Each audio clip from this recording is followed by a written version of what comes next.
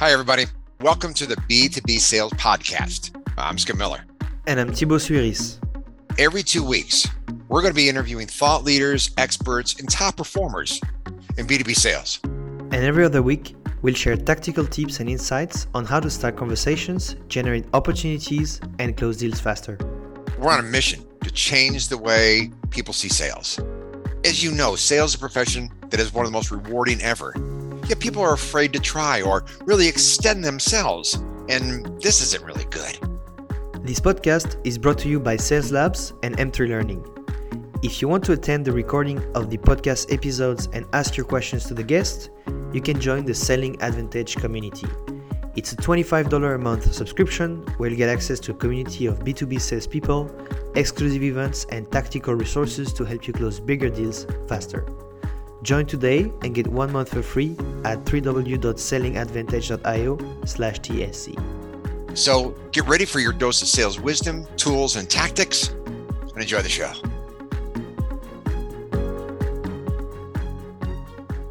Welcome everyone to this new episode of the B2B Sales Podcast. Today I'm receiving Julius Göllner to talk about building and updating a clear ICP and buyer personas. So Julius, welcome to the show. Hi, thanks for having me. Hey, good to see you. Yeah, good to see you too. So you're sporting a nice cap from Artist, I see, which is your conference you're doing in October. So pretty excited about that. But we're going to talk today about buyer personas and ICP, which is very important. Often it's seen as a topic that is not the funniest topic to do because, it's kind of like prep work and not directly in the action of prospecting, but it's super important. For me, that's really the core of making sure you have the right messaging. But before we dive into that, can you tell us a bit more about you, who you are, and what's your background? Yes, sure, I can do this. My background is I'm coming from the B2C side. So first was at McKinsey, consulting insurances and banks, then went to Zalando in the very early days, built up Zalando together with the two founders until IPO. After IPO, left the company, Thibaut, started my first own company focusing on B2B. And since then, co-founded in total, I think 12 own companies over the last 8 years. And additionally, am investing into B2B SaaS, helping early stage teams in building their sales engines, finding their product market fit, and scaling from, let's say, 0 to 5-10 million ARR, like early stages. Okay, nice. That's a pretty cool sweet spot to be in because I guess once you reach these 5-10 million, then it's starting to be very interesting. And if you have some equity already in the company, that's a good thing to let people take care of that, and then you go and start the new one. So that's cool. Exactly. It's high risk, but it's also like big fun. I think it's like the exploration phase, I always call it. Yeah. So really finding PMF, whom to sell to, how to get communication right. I think it's like what's fun, what I really like. Absolutely. And so one of the very important thing there is to find your, I guess, product market fit. And one thing for that is to make sure you find people who actually can sell to, who kind of go into, let's say a group of similar people with similar problems. So if you could tell me, what's the difference between ICP, so ideal customer profile, and buyer persona would be really amazing. So I think, first of all, there is no worldwide definition for this. So there is always an individual perspective here. Usually, if I talk about ICP, I talk about companies. Yeah. So what are companies I like to sell to? And it's usually defined probably by criteria as industry, size of the company. So small or medium-sized businesses, mid-market or enterprise, and a couple of other factors which go into this.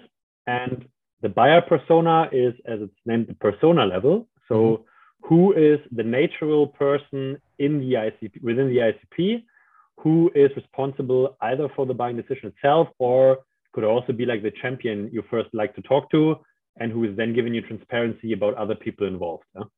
Okay, I see. So ICP company, buyer persona is more the individual inside of the company, right? Yes. This is like how I define it for myself, but as said, probably there are many more definitions outside. Okay. And so what are the steps you take to, let's say right now I have let's not say I have a product, but I have an assumption on the market and I want to validate it. So how am I going to build my ICP and my buyer persona? So I think first of all, you will probably build hypothesis about this if you have an idea about a market and a solution. Yeah, so you saw a problem somewhere, you maybe have industry knowledge. So there are some hypotheses you're having, and usually the ICP hypotheses about the ICP are quite clear. Yeah, because you probably have an industry you like to work in, or you have a problem focusing for enterprise. So this is a little bit more the easier part. Nevertheless, the solution you have in mind could also be valid for other ICPs, other industries maybe, or other segments within a vertical. So what I would always recommend in a super early stage is doing interviews with potential buyers, with industry experts, prospects, and if you're like maybe having first pilot customers, also with your pilot customers after signing, and people who you were talking to and rejected and not signed, to really understand them. Yeah, so this would be my advice in this super early stage, and we can talk about like how to do this and like what's important there. But yeah, this would be definitely is a necessity. Okay, I see. I love the, if I can pause on the interview part, I think it's a really interesting thing because a lot of founders, what they do is they have a product or business idea and they kind of fall in love with this idea. And then they kind of go and they think, their job is to convince people. There's a saying in sales, which I think is a bit wrong, is sales is about transfer of emotions. And so for me, I think founders take this sentence and like, oh, that's great. And then they go and they get super excited and they just transfer this emotion to people who couldn't care less, about their stuff. What they care people is the problem and how you can solve it for them. And so what I found is the interview process is a really good way to go without a product. You go to people who you want to go after, and then you interview them and validate what are the assumptions you have. And one question I love asking is there anything I should have asked that I didn't ask? So that I found is a great question, because then people then start thinking, and very often what they'll tell you is they'll tell you stuff they don't even want to tell, or even you didn't even think about. And that's really where the truth often lies, if your product or your idea is something good or not. Yes, I absolutely agree. And I see a lot of similarities, people, between sales process, qualifying a prospect, and qualifying buyer personas. Yeah, because it's also bad if you're like a rep telling 80% about the product without asking qualification questions, qualifying a product. It will never work. Yeah, and same could happen as a founder, like talking about your idea, what you want to do about your product, without listening to the market, what their needs and pain points are. So exactly as you say, and this is also something you can do wrong in interviews. It's about asking yes or no question interviews. Yeah, would you like this feature, or would you like this idea? Yeah, difficult for the other person to say no. Yeah, it's more about really exploring needs and pain points. So if I go into buyer interviews, the overall goal is like, I need to understand first the overall pain points of my buyer persona, and of course a prioritization of them, because the product or solution I'm building could be relevant for a problem of my buyer persona, but the problem could be on, let's say, priority 20. Yeah, so I'm solving still a problem, but not important really to solve it. Yeah, so what I would do is like really going with open-ended questions, like what, how questions, and like not asking about my idea. It's more asking about like their potential pain points and motives. Okay, yeah. So yeah, open-ended question. That's a really, really good one. What I found also is if you come with a product idea, and you just go and as you said, and you go and present the idea, people often are just, okay, best way for me to get rid of this person is to say their business idea is great, and so what they do is say, oh yeah, it's great, good idea, I would use it. And so I found it's never really a good idea on that. Another thing I found, so I'm a partner for proactive selling, so I'm working with Skip Miller on that, and we have a concept we use, which is above the line and below the line. So we use above the line buyers and below the line buyers. Do you add this kind of differentiation to your buyer personas, where if you go to a company, there's going to be one person who's going to be more your technical user buyer, and the other person will be your fiscal financial buyer, and these people often have different motivations. So do you also use that in your methodology?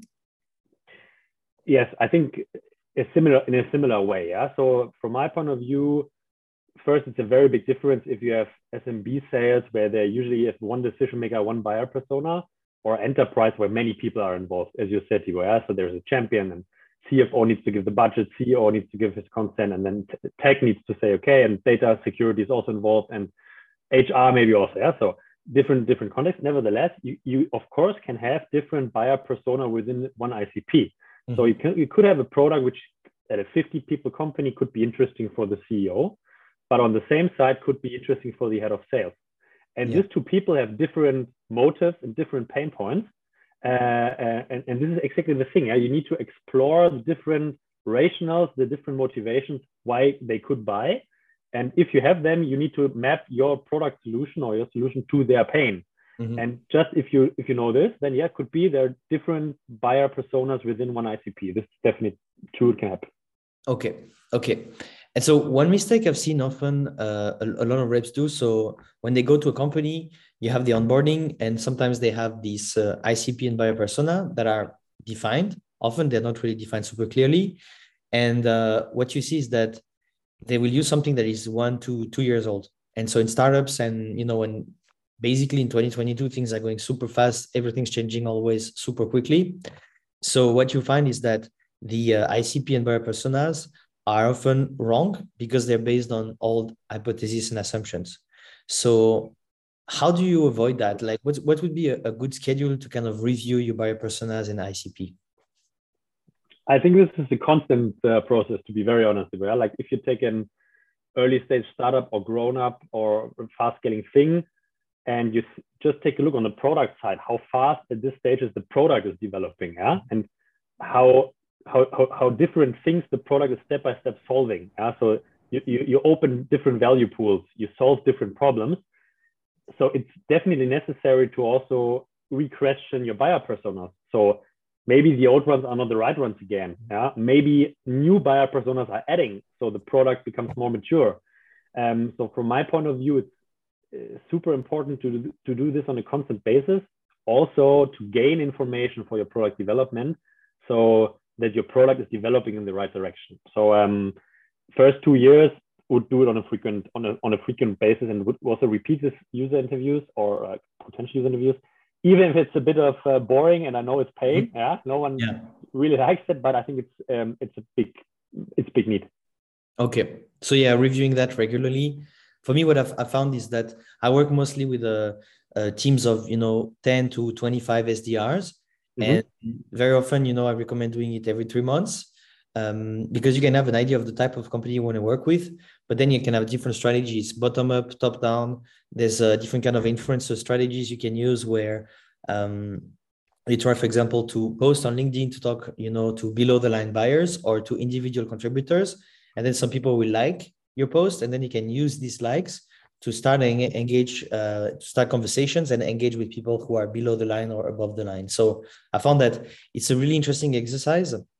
And I'm curious to know if you've also seen that, where very often what you get is you have a company and they say, okay, we're going to go after this type of business and this type of, this type of ICP and this type of buyer persona. And then you ask, 10 or 15 SDRs to build individually an ICP matrix and a buyer persona. And what's going to happen is that everyone has different answers. Have you seen these kind of things where people just don't get what they should go after? Yeah, definitely. And it's I think most of the time a leadership problem. Yeah. So if in leadership you do not really understand the importance of the concept of ICPs and buyer personas, which should be the starting point for communication, which should be linked to the pain points. You want also, of course, like the channels you are using to reach out to your buyer personas, and also like, let's say, lead gen, the data to reach your buyer persona. I think if this is not working, there's not a clear path and clear leadership, this happens. Yes, there's too much free play in the team. Yeah. And then usually it becomes very fuzzy, and at the end, performance goes down. Yeah? Absolutely. And one thing also, let's say, if you have common mistakes you see when, for example, you have a founder starting to build the ICP and buyer persona, what would be these common top 3 mistakes, for example? So I think self-bias is the first thing, yeah? So you build your hypothesis for ICPs and buyer personas, and then you really stick to it, yeah? Even if the market gives signals that they are not right, or you frame your questions in interviews exactly the way in yes or no question that the other ones are like, okay, it's a founder, he's starting a business, I will not give an honest answer, just answer the question with yes. Yeah? So too really believing too much in the own ICPs is a problem. I think also like not talking to different groups. Yeah, so talking to existing customers, the easiest thing, they converted already. Yeah. But there is probably a big bunch of 80 to 90% of customers who are not converted. So it's super important to understand, okay, why did my service or product not fix their pain point? Yeah, why did it not? So this is usually also not happening because it's also painful. Yeah, so people tell you why you are not cool. People tell you why they said no to you. So it's not nice. Then the point you mentioned, Tibor, of course, like a constant review of these things to get it to keep it up to date. And then, of course, you need to really bring this ICPs and buyer personas to the organization, and you need to ensure that the organization is using them. Because if they are not doing it, then the whole exercise was for the garbage. Yeah. Yeah. Absolutely. Yeah. One thing I've also noticed is that so for me, I think so it depends. Sometimes I talk with founders. So I have like a bunch of programs where I help, with early stage founders, people who are in seed or pre-seed or just got an idea. And often, it's just like 60 to 70% of people should just, ditch the idea or completely pivot, because often they have a product and the product is just like, there's no way no one's going to actually make a business out of this. Yeah. And so that's what I see. For example, a lot of companies that have kind of, a lot of founders have strong ideas around how to protect the environment or to help climate, but then it doesn't make any sense, because they're like, okay, I'm gonna, for example, today I received an email for someone saying, hey, do you want to plant trees? So planting trees and offsetting carbon is actually a very good idea, but just the way the message was done and the business was just, hey, give me money so I can plant trees. For me, I'm like, that's great, but my business is not really about planting trees, it's about doing some other things. So what you see is that often people will go create some ICP based on their friends or two people they talk to. And the idea is that there's not going to be a pool of people that is big enough, or a pool of companies that is big enough for them to make a business that is repeatable and scalable. So do you have any tips on how to test your ICP and be like, okay, this is not just an idea I have based on the kind of echo chamber I have around me, but more on a real market? Yeah, I think it's a two-dimension thing. Yeah, like number of ICPs and like how many of them would use it. So of course, market size in general is a thing you need to take into account.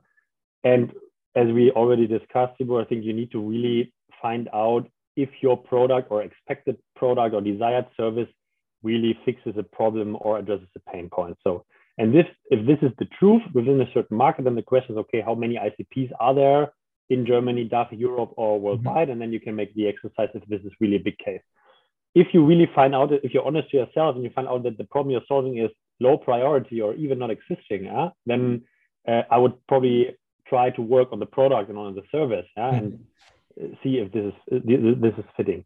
Taking your example with the trees, I think it's a nice solution, but the pain point for you is probably not you want to plant trees. So maybe you have employees, and for them, employer branding with sustainability is important. So your pain point would be like showing to potential employees that you're doing something in sustainability. Or you need to report after ESG standards, and you need carbon offset. So your pain point will be, okay, I need to offset. I need to offset. So you have the same product, still the trees, but you're addressing the right pain point. So, but for this, I need to understand what are your pain points, Tibor? Is it employer branding, recruiting, ESG? So I think this is how the game works. It's so fun because when you talk with people who started 12 companies in 8 years, or who have entrepreneurial experience, they get it. Most people don't get it, where they're like, hey, I need to sell this offset solution or whatever. And the thing is, people often are like, we say in proactive selling, they're a solution looking for a problem.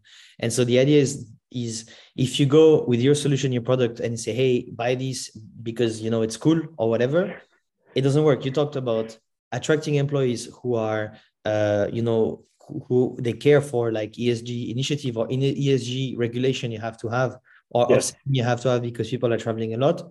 These are the pain point we have. So for me, I don't have employees, or I basically don't travel a lot, so it's not something I have a big pain point on. But if I had a lot of employees and they're traveling and their carbon, the carbon footprint of the company is huge, and I know within 5 years I'm going to have to pay a huge amount of money because of that, this is an interesting problem. So what you talked about is, I think, really the outcome that your solution is bringing.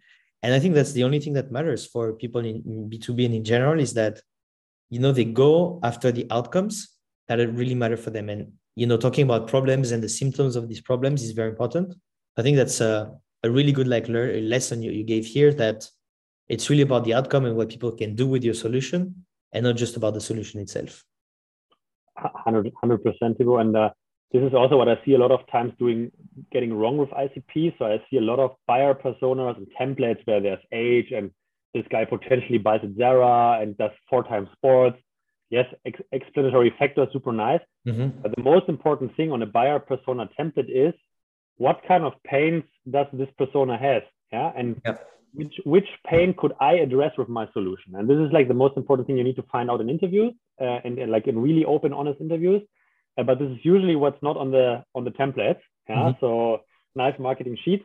And this is what the starting point for also all your communication: email outbound, LinkedIn outbound, video prospecting. Like you need to address this pain point. Yeah. And not talking about 80% about your solution.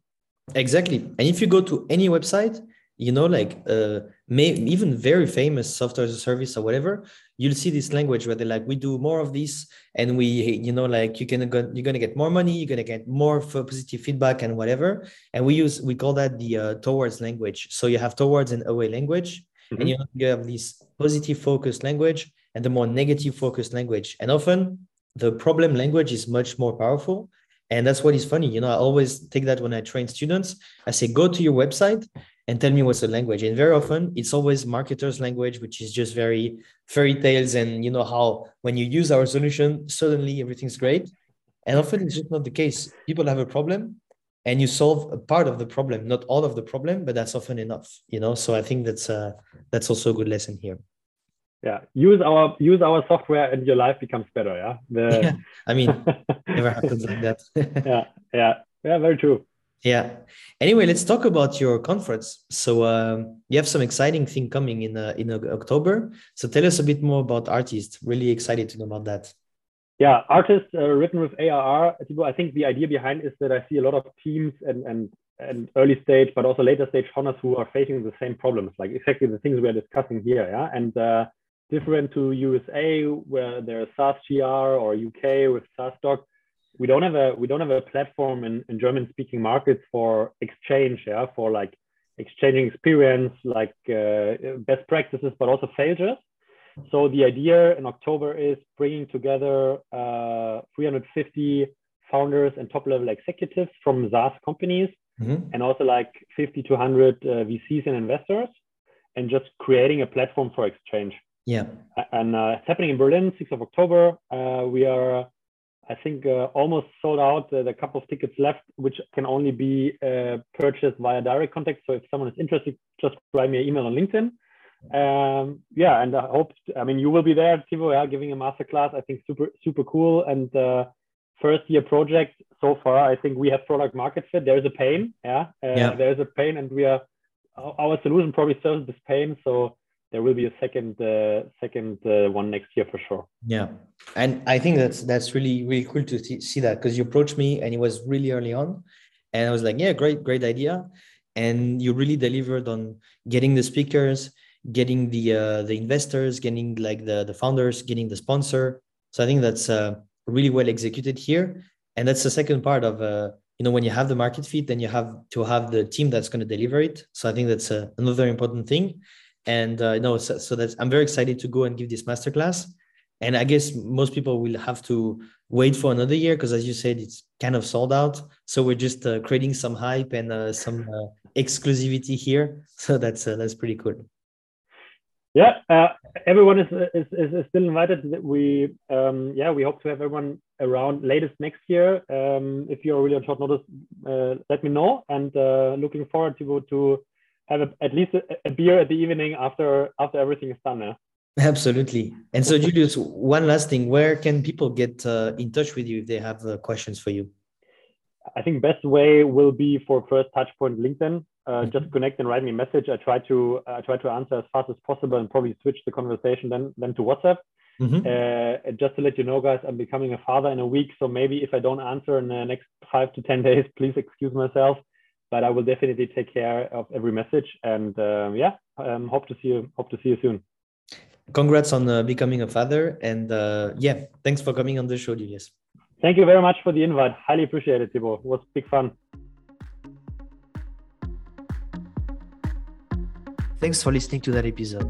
If you like what you hear and you want to explore more, I invite you to join the Selling Advantage community. It's a paid community we're running with Skip Miller, where you're going to get access to a content library with training, checklist, and exclusive resources. You'll also get access to our experimentation swipe file and a Discord group with 150 tech sales people. We also have online events where we invite special guests, a regular Ask Us Anything, and our content is focused on sales for North America and EMEA. If you want to check it out, go to sellingadvantage.io or click on the link in the show notes and you'll be able to sign up.